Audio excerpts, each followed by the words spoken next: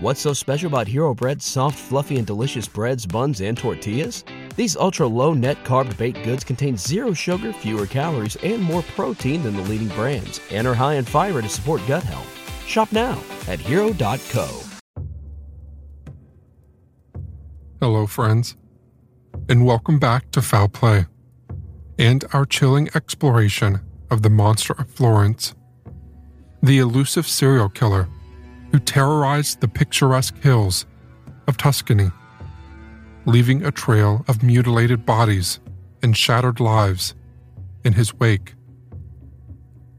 In this second episode of our series, we'll delve into the labyrinth of investigations, theories, and findings that have emerged in the decades since these heinous crimes first shocked the world. Join us as we attempt to unravel the tangled web of this sinister mystery.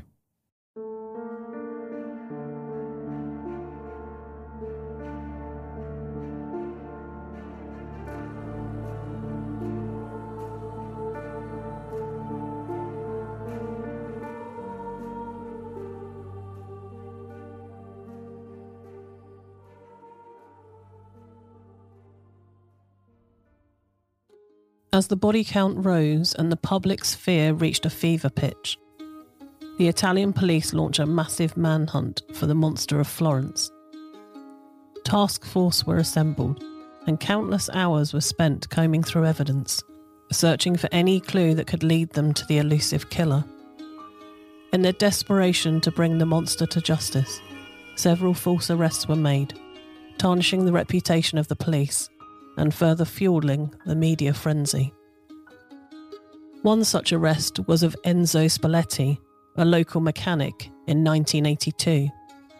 A witness claimed to have seen a man matching Spalletti's description near the scene of one of the murders, and police discovered a gun in his possession that was similar to the one used in the killings. However, it turns out his alibi was solid. Enzo Spalletti had been at a family gathering on the night of the murder. Multiple relatives corroborated his story, stating that Spalletti had been in attendance for the entire evening, making it impossible for him to have been at the crime scene. In addition to this strong alibi, the police conducted a further investigation to determine Spalletti's innocence. Ballistic tests were performed on the gun found in Spalletti's possession, comparing the bullets and casings from the murder scene with those fired from his weapon. The results of these tests conclusively proved that the gun was not the murder weapon that the Monster of Florence had used. Furthermore, forensic analysis of Spalletti's clothing and vehicle revealed no traces of blood or other evidence linking him to the crime scene. Despite the initial suspicion and media frenzy surrounding his arrest, Enzo Spalletti was ultimately exonerated due to his solid alibi and the lack of any physical evidence connecting him to the monster's horrific crimes. He was released, but not before his life was turned upside down by the relentless media attention. The investigation took another twist in 1984, when a local man named Francesco Vinci was arrested after his estranged wife accused him of being the monster. Vinci bore a striking resemblance to a composite sketch of the killer and had a history of violence. However, once again, the evidence was insufficient, and Vinci was eventually released due to a lack of proof. As the pressure mounted to solve the case, the media became a force unto itself, with journalists and amateur sleuths descending onto the region in droves. Sensational headlines and wild speculation became the order of the day, further complicating an already convoluted investigation. Despite the countless leads, suspects, and dead ends, the killer's true identity remained frustratingly out of reach. Amidst the chaos, whispers of corruption, incompetence, and cover-ups began to circulate, casting a shadow of doubt over the entire investigation. As the years wore on, and with no sign of the monster being caught, the investigation took several unexpected turns, including pursuing a satanic cult and the involvement of the infamous Italian Secret Service. With few leads and the pressure to solve the case mounting, some investigators began to consider the possibility that the monster was not a lone individual, but part of a larger, sinister organization. This theory gained traction due to the ritualistic nature of the killings and the precision with which the female victims' bodies were mutilated. Some experts hypothesized that the removal of specific organs and body parts could be indicative of a ritualistic or occult practice, and the consistent targeting of couples in secluded areas further supported this idea. In their pursuit of the cult theory, investigators uncovered a tangled web of suspicious connections and shadowy figures, including a mysterious doctor named Francesco Bruno.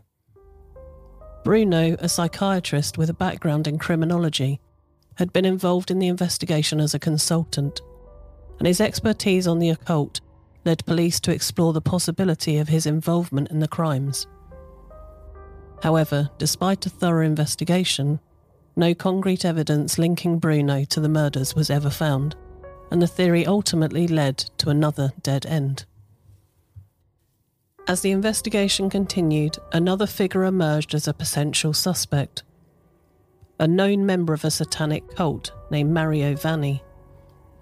Vanni, a local farmer and part-time postman, had been implicated by an informant who claimed to have attended cult meetings where the monster's murders were discussed. Police searched Vanni's home and discovered a collection of knives, but a lack of forensic evidence and his unwavering insistence of innocence ultimately led to his release. The satanic cult theory captivated the public's imagination, but despite numerous leads and suspects, no definitive evidence was ever uncovered to prove that such a cult existed or played any role in the monster's heinous crimes. The theory would eventually fade into the background, leaving investigators to scramble for a different theory entirely.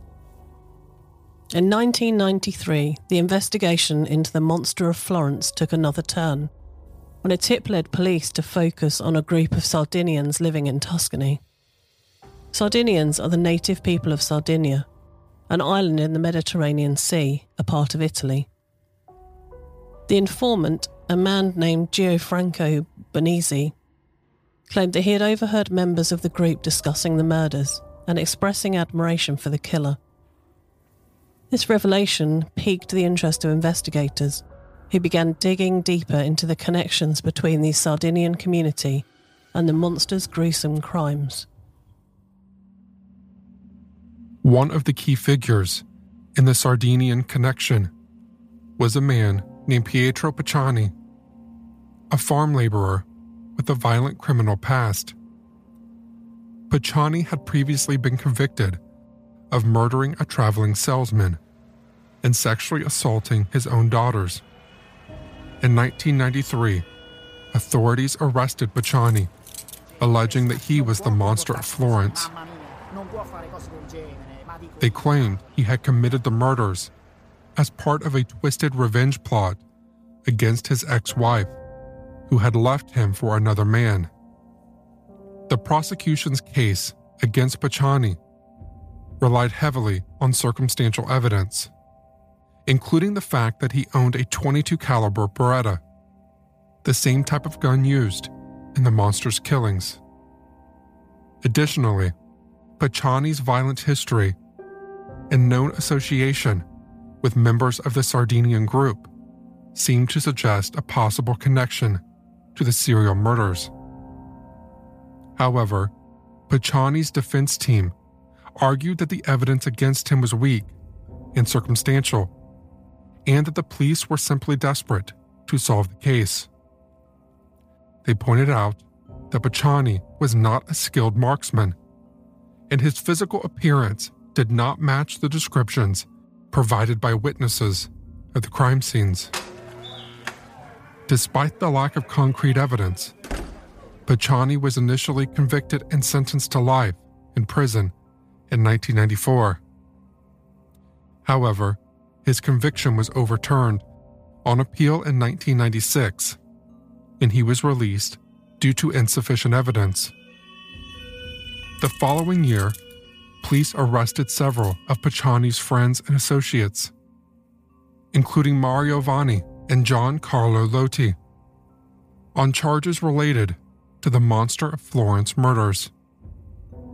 Vanni and Lotti were convicted as accomplices in the crimes, with Lotti confessing to being present at some of the murder scenes, but maintaining that he did not participate in the killings.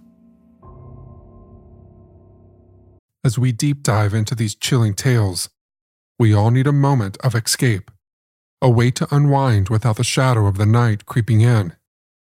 Here's where Recess Mood comes in. Crafted with real fruit and infused with mood-lifting magnesium and stress-balancing adaptogens, Recess Mood is your guilt-free retreat. With just 20 calories, no added sugar, it's not just a sparkling water, it's a sanctuary in a can.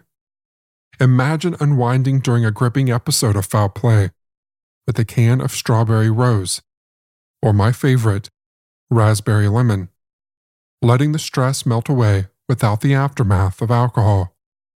It's my little secret to staying balanced in the chaos of a busy life. You deserve a healthier way to unwind, to recharge, and to prepare for the next journey into the unknown with Foul Play. And for the devoted Foul Play listeners, you deserve a healthier way to unwind. Head to takearecess.com/Shane to get 15% off Recess Mood, your go-to alcohol replacement.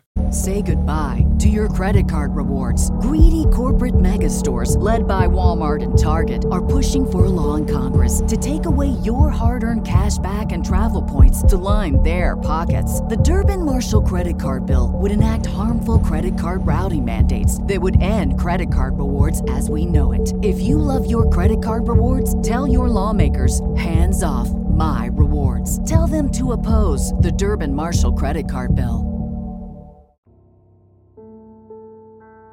The Sardinian connection raised more questions than answers, with many people believing that the true Monster of Florence remained at large. Pacciani's arrest and the subsequent focus on the Sardinian group highlighted the desperation of investigators to close the case. But ultimately, the monster's identities and motives remain shrouded in mystery.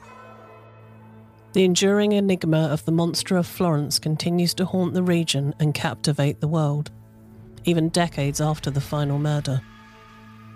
As the spectre of uncertainty loomed over the investigation, public attention shifted to the courtroom, where a trial that would come to be known as, quote, the trial of the century, end quote, was about to unfold. The trial of Pietro Pacciani began in 1994 and quickly captured the attention of the Italian public and media from around the world. The sensational nature of the crimes committed by the Monster of Florence, combined with the controversial investigation and the unusual suspects, made for a story that captivated audiences far and wide. The prosecution's case against Pacciani hinged on a combination of circumstantial evidence and witness testimonies, including those who claimed to have seen Pacciani near the scenes of some of the murders. Additionally, investigators presented evidence suggesting that Pacciani had a history of violence towards women and a previous conviction for the murder of a travelling salesman in 1951, which further fueled the belief that he was the notorious killer. However, Pacciani's defence team was quick to point out the many inconsistencies and weaknesses in the prosecution's case. They argued that Pacciani was in his late 60s at the time of the trial, was physically incapable of committing the brutal murders and mutilations attributed to the monster. Furthermore, they noted that the case against Pacciani was largely built on the testimony of unreliable witnesses and dubious evidence. Despite the defense's arguments, Pacciani was found guilty in 1994 and sentenced to life in prison. However, the verdict was far from the end of the story. In 1996, the conviction was overturned on appeal due to lack of evidence, and Pacciani was released from prison. A retrial was ordered, but Pacciani passed away in 1998 before it could take place, leaving many to wonder if the true Monster of Florence had ever been brought to justice. The trial of the century ultimately did little to answer the lingering questions surrounding the Monster of Florence case. Instead, it further highlighted the investigation's inadequacies and the Italian justice system's struggle to solve a case that had haunted the nation for decades. As the years passed and the memory of the trial faded, the Monster of Florence's identity and motives remained an enigma, forever shrouded in the darkness of the Tuscan countryside. As the dust settled on the trial of the century, the questions surrounding the Monster of Florence case remained unanswered, giving rise to numerous alternative theories and speculations. In this final segment, we'll delve into some of the lingering questions and modern theories that continue to surround this infamous serial killer. With the inconclusive outcome of Pacciani's trial and the subsequent dismissal of the Sardinian connection, the door was left wide open for new theories and interpretations of the Monster of Florence case. One such theory suggests that the true killer was a doctor or someone with advanced surgical knowledge, given the precision or skill with which mutilations were performed. This theory has gained traction over the years, as it could potentially explain the lack of progress in the investigation and the inability to identify a suspect who fits the profile of the killer. Another theory suggests that the Monster of Florence was not a single individual, but rather a group of people working together, possibly even members of law enforcement or the medical community. This theory gained some support from the fact that the murders stopped after Pacciani's arrest, suggesting that his apprehension may have disrupted the group's activities even if Pacciani himself was not directly involved in the killings. Some have also revisited the possibility of a cult or ritualistic angle, suggesting that the monster's killings were part of a larger organised belief system, or that the victims were targeted as part of a ceremonial practice. While this theory has never been substantiated with concrete evidence, it continues to intrigue and captivate those who study the case. In the age of advanced technology and new investigative techniques, some have called for a re-examination of the Monster of Florence case using modern forensic tools, hoping that new evidence might be uncovered to finally unmask the true killer. However, for now, the Monster of Florence remains one of the most chilling and enduring mysteries in the annals of true crime history. As we conclude our exploration of the Monster of Florence case, we are left with the haunting realisation that, despite the passage of time and the tireless efforts of investigators, the truth about this enigmatic killer may remain forever out of reach. What are your theories? Is it possible that they had the killer and set him free? Or that the killer was never found at all? Join us next time as we explore and deep dive into another unsolved case here on Foul Play.